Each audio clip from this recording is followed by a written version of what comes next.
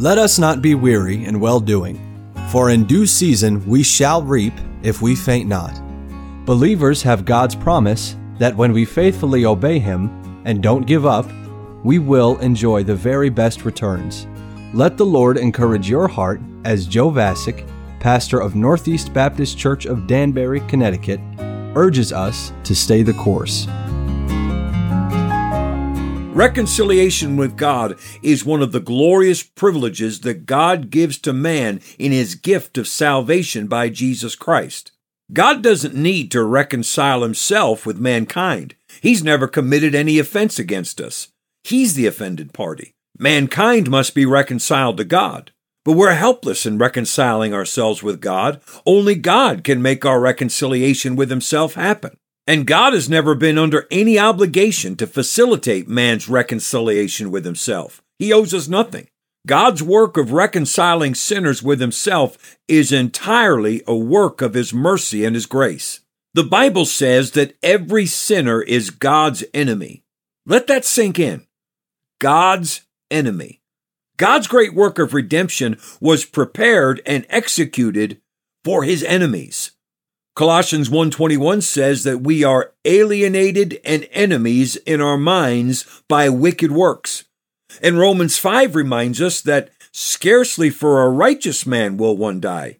Yet peradventure for a good man some would even dare to die. But God commendeth His love toward us, in that while we were yet sinners, Christ died for us. Jesus died so that God's enemies could be reconciled with Him. Romans 5:10 says that when we were enemies, we were reconciled to God by the death of His Son. Ephesians 2:16 says that by the cross, Jesus has slain the enmity between man and God. Let me remind you that God didn't make Himself our enemy. We made ourselves His enemies. But when Jesus died, He killed the enmity. He executed man's enemy status, that He might reconcile us unto God. So then Romans 5:10 makes the point that if Jesus' death caused God's enemies to be reconciled with God, how much more does the life of the risen Savior do for us?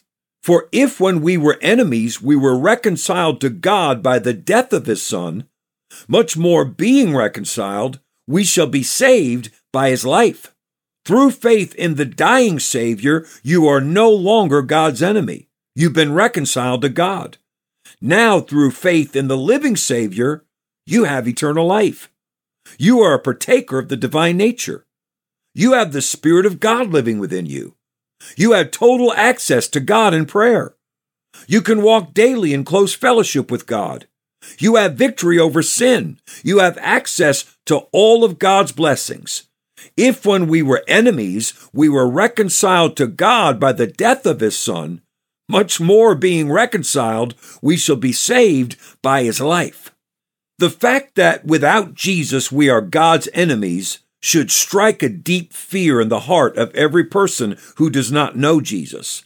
Likewise, the fact that in Jesus we are no longer God's enemies should cause the heart of every believer to overflow with peace and joy and hope. Child of God, you're not God's enemy.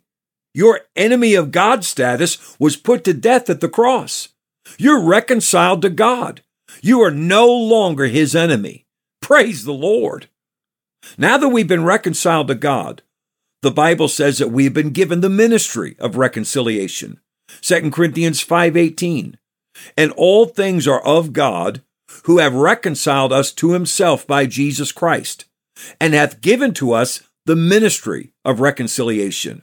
What a great privilege it is to take part in the ministry of reconciliation, the ministry of reconciling men to God through Jesus Christ, the opportunity to go to those who are the enemies of God, just like we used to be, and to tell them that Jesus died and rose again to instantly transform them from being God's enemies to being God's children.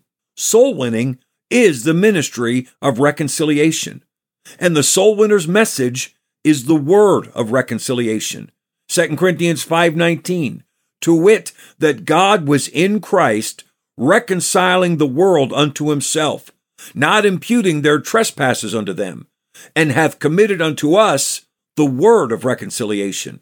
The gospel is the word of reconciliation, telling people how to instantly lose their enemy of God status because Jesus has slain the enmity between God and man. And so, by faith in Jesus and what he has done for them, they can instantly be reconciled to the God whose enemies they have been. 2 Corinthians 5:20 gives us some final details about the ministry and the word of reconciliation. Now then, we are ambassadors for Christ, as though God did beseech you by us. We pray you in Christ's stead, be ye reconciled to God. The ministry of reconciliation is speaking to people as Christ's messengers, earnestly pleading with them on his behalf. Be ye reconciled to God. Christian, there is no greater blessing than being reconciled to God through Christ. And there's no greater opportunity than to implore other people to be reconciled to God through Christ. Stay the course. We pray that today's program was a blessing to you. If you have any questions or comments, we'd love to hear from you. You can email us at staythecourse@nbcdanbury.org. God bless you.